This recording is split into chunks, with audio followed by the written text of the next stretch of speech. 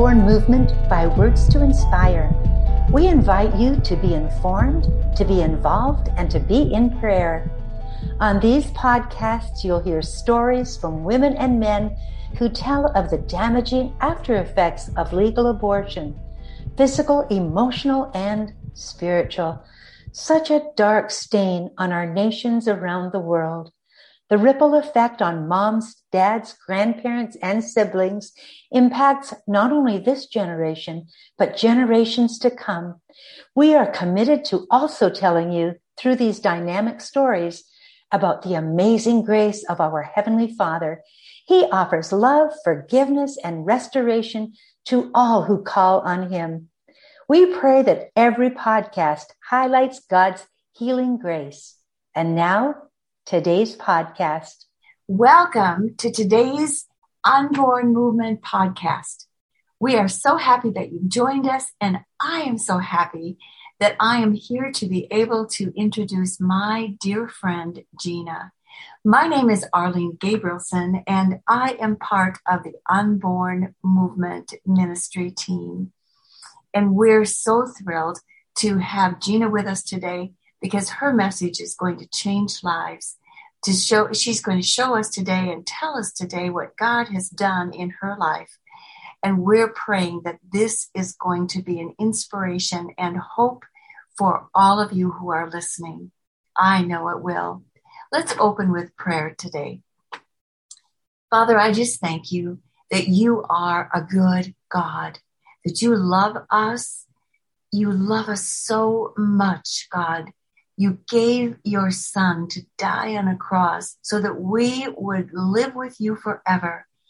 You have forgiven us of our sins. You have given us your Holy Spirit. Oh, Father, what could we do and how could we thank you enough for what you have done? And Lord, you have restored lives over and over again. And we're going to hear from Gina today because you have done that for her. So, Lord, I just pray that every single one that's listening will just be encouraged, will have hope, and will find you in a very special and unique and deeper way from listening to Gina's story. We give you this next few minutes, Lord. We give it to you, and we ask that you would just use it for your glory. And we thank you again for who you are. We love you, Lord. We ask this in your precious name. Amen. Well, welcome, Gina. We finally got together. Thank you for having me. You are welcome. Now, you're going to read your story today. And so everyone, including me, is anxious to hear it. So go ahead, Gina. Have you ever found yourself in a situation you didn't know how to get out of? Or you made some decisions you wish you hadn't? At the time, it seemed like the only thing you could do. Later to find that this one choice would end up turning your life so far from God that you didn't feel worthy of His love or forgiveness. It pains me to think about that time in my life. However, what grieves me more was the time I spent believing the lie that what I had done was something that God would find unforgivable. What? This wasn't supposed to happen. What will we do? We're not ready for this. I'm leaving for college in the fall. What will I say to my family? What will others think of us? We can't do this. The weight of this is too much. I need to take care of this. I don't have any other choice. No one will have to know.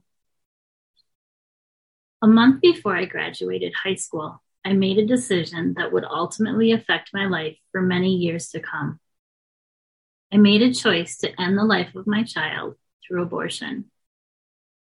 My boyfriend drove me to Planned Parenthood against his better judgment. I had let fear get the best of me, and this was the only way I saw to fix my situation.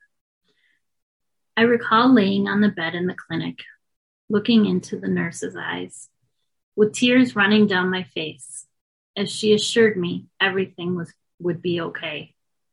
What had I done? The pain was horrific.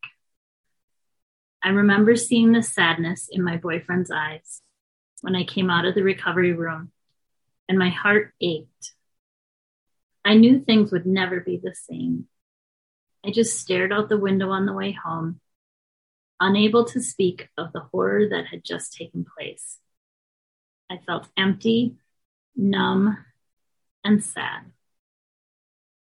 My relationship with my boyfriend ended 4 months later when I was in college. Depression led to bulimia, and poor choices were made. I withdrew from my friends and family, slept all the time, and hardly ate. I was not healthy, mentally or physically. What did it matter anyways? I had done the unthinkable. And because of that, my boyfriend no longer wanted to be with me. Rather than deal with what I had done, I covered up my pain with alcohol and stuffed it all down. But God continued to pursue me throughout the years. My husband and I were married, and we had 2 sons within the next 4 years. When my youngest son was just shy of 2 years old, he was hospitalized for a month, followed by 2 months of outpatient therapies. We saw the hand of God in his healing and started back to church. Through it all, God was by our side. In November of 1999, I had my first of 3 miscarriages. With the first one, all the emotions I had stuffed down over time from the abortion erupted into uncontrollable tears, anger, and disappointment. How come God gave us 2 healthy pregnancies, only to take this one away? 2 months later, I lost another child to miscarriage. Is God punishing me for having an abortion? Then a 3rd miscarriage took place 8 months later. How could God ever forgive me for taking the life of my own child?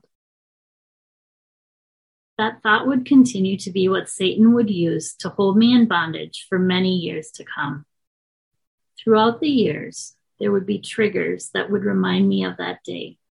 I would mourn the loss on anniversaries with deep regrets, but then stuff it all back down until something else would remind me of it again.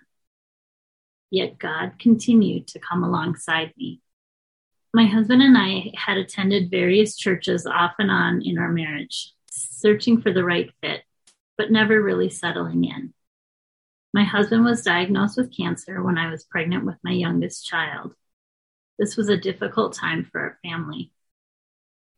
As a result of this diagnosis, my husband was seeking out a greater relationship with the Lord and led our family to a church where we began a new faith journey as a family. During this time, God brought new friends into our lives who helped us to grow in our faith. As we did, my heart softened. God healed my husband from his cancer, and slowly I started to open up.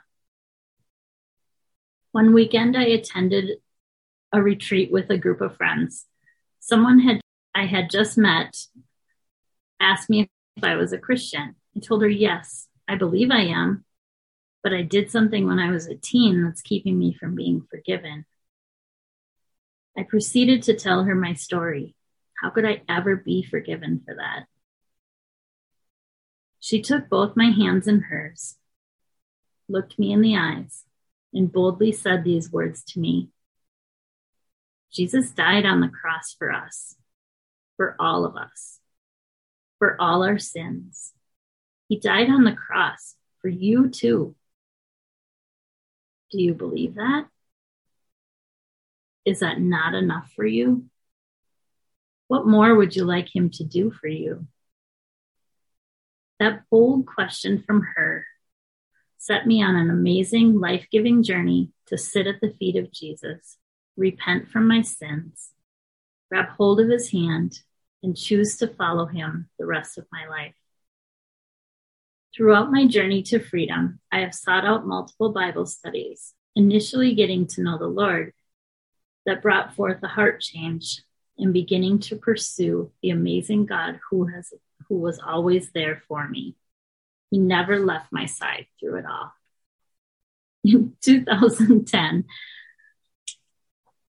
I stumbled upon my first Bible study on post-abortive trauma called Binding Up the Brokenhearted through healinghearts.org and started to get to the root of my trauma.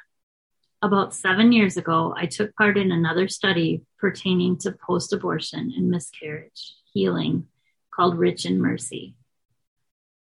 I feel that God has called me to come alongside and support women who have had an abortion and help them find healing, as well as supporting our youth by sharing my story to help prevent others from making the same mistake I did. In preparing my testimony, God revealed to me that the choice to abort my child was a single event that happened so long ago. Shame, guilt, and a feeling of unworthiness of God's forgiveness held me captive for over 24 years. The Lord pursued me in multiple ways during that time, and ultimately, I met Jesus in a powerful way. I knew that I was forgiven. My true journey to freedom has taken place in my pursuit of getting to know Him.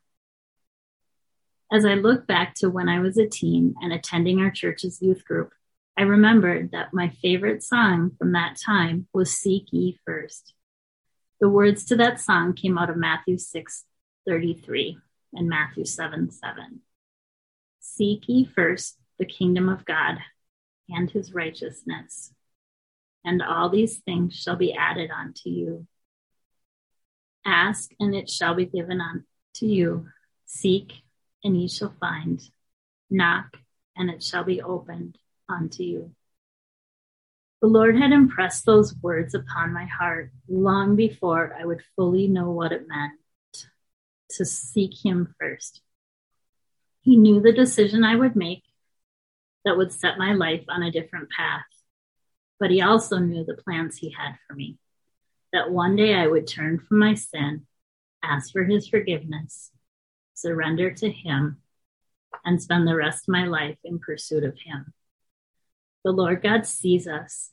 He knows our hearts, and He has always been faithfully by my side. About 2 years ago, I started a new Bible study with a friend.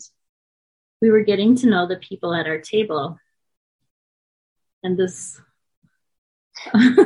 wonderful woman who happens to be with me today, Arlene, asked me how many kids I had. My response was, I have 3 children here and 4 children in heaven. Never in my life have I ever responded with those words when asked that question. But God knew, and He used that conversation and connection to encourage and validate His truth that my time to commit to my calling by sharing my testimony was drawing close. When I was asked if I would share my testimony, my response was a yes and amen.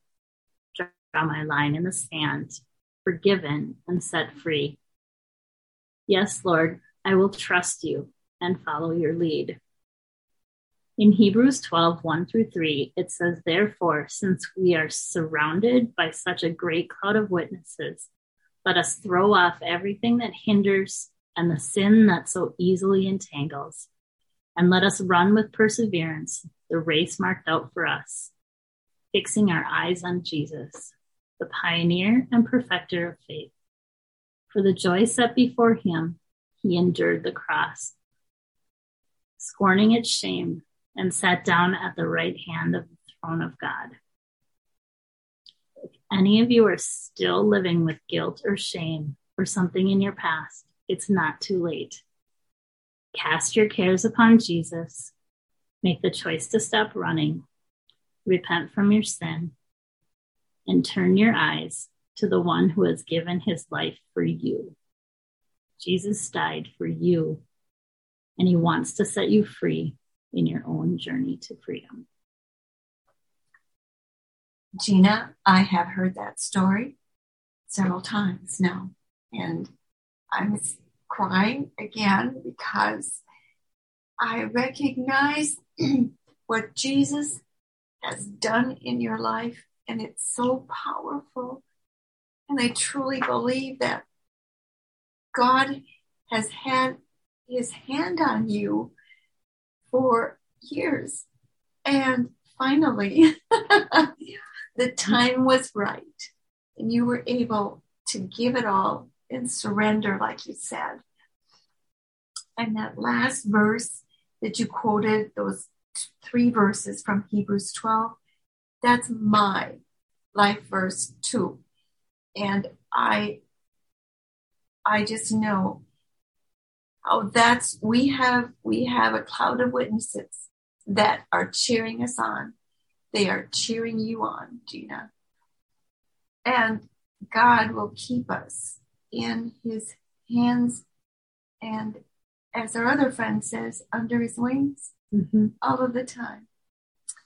So I thank you so much for being willing to share, because I know that there are others who needed to hear this today, because Jesus is a life changer. A life changer and a joy giver, right? Yes, yes. And I thank you for this opportunity and for being courageous enough to speak that truth over. Yes, yes. But I love what that friend said at the retreat, and that made me think, isn't that not enough? What more are we going to ask Jesus to do for us, right? Yeah. What a powerful, powerful thing to be said. Oh, my goodness. Yes.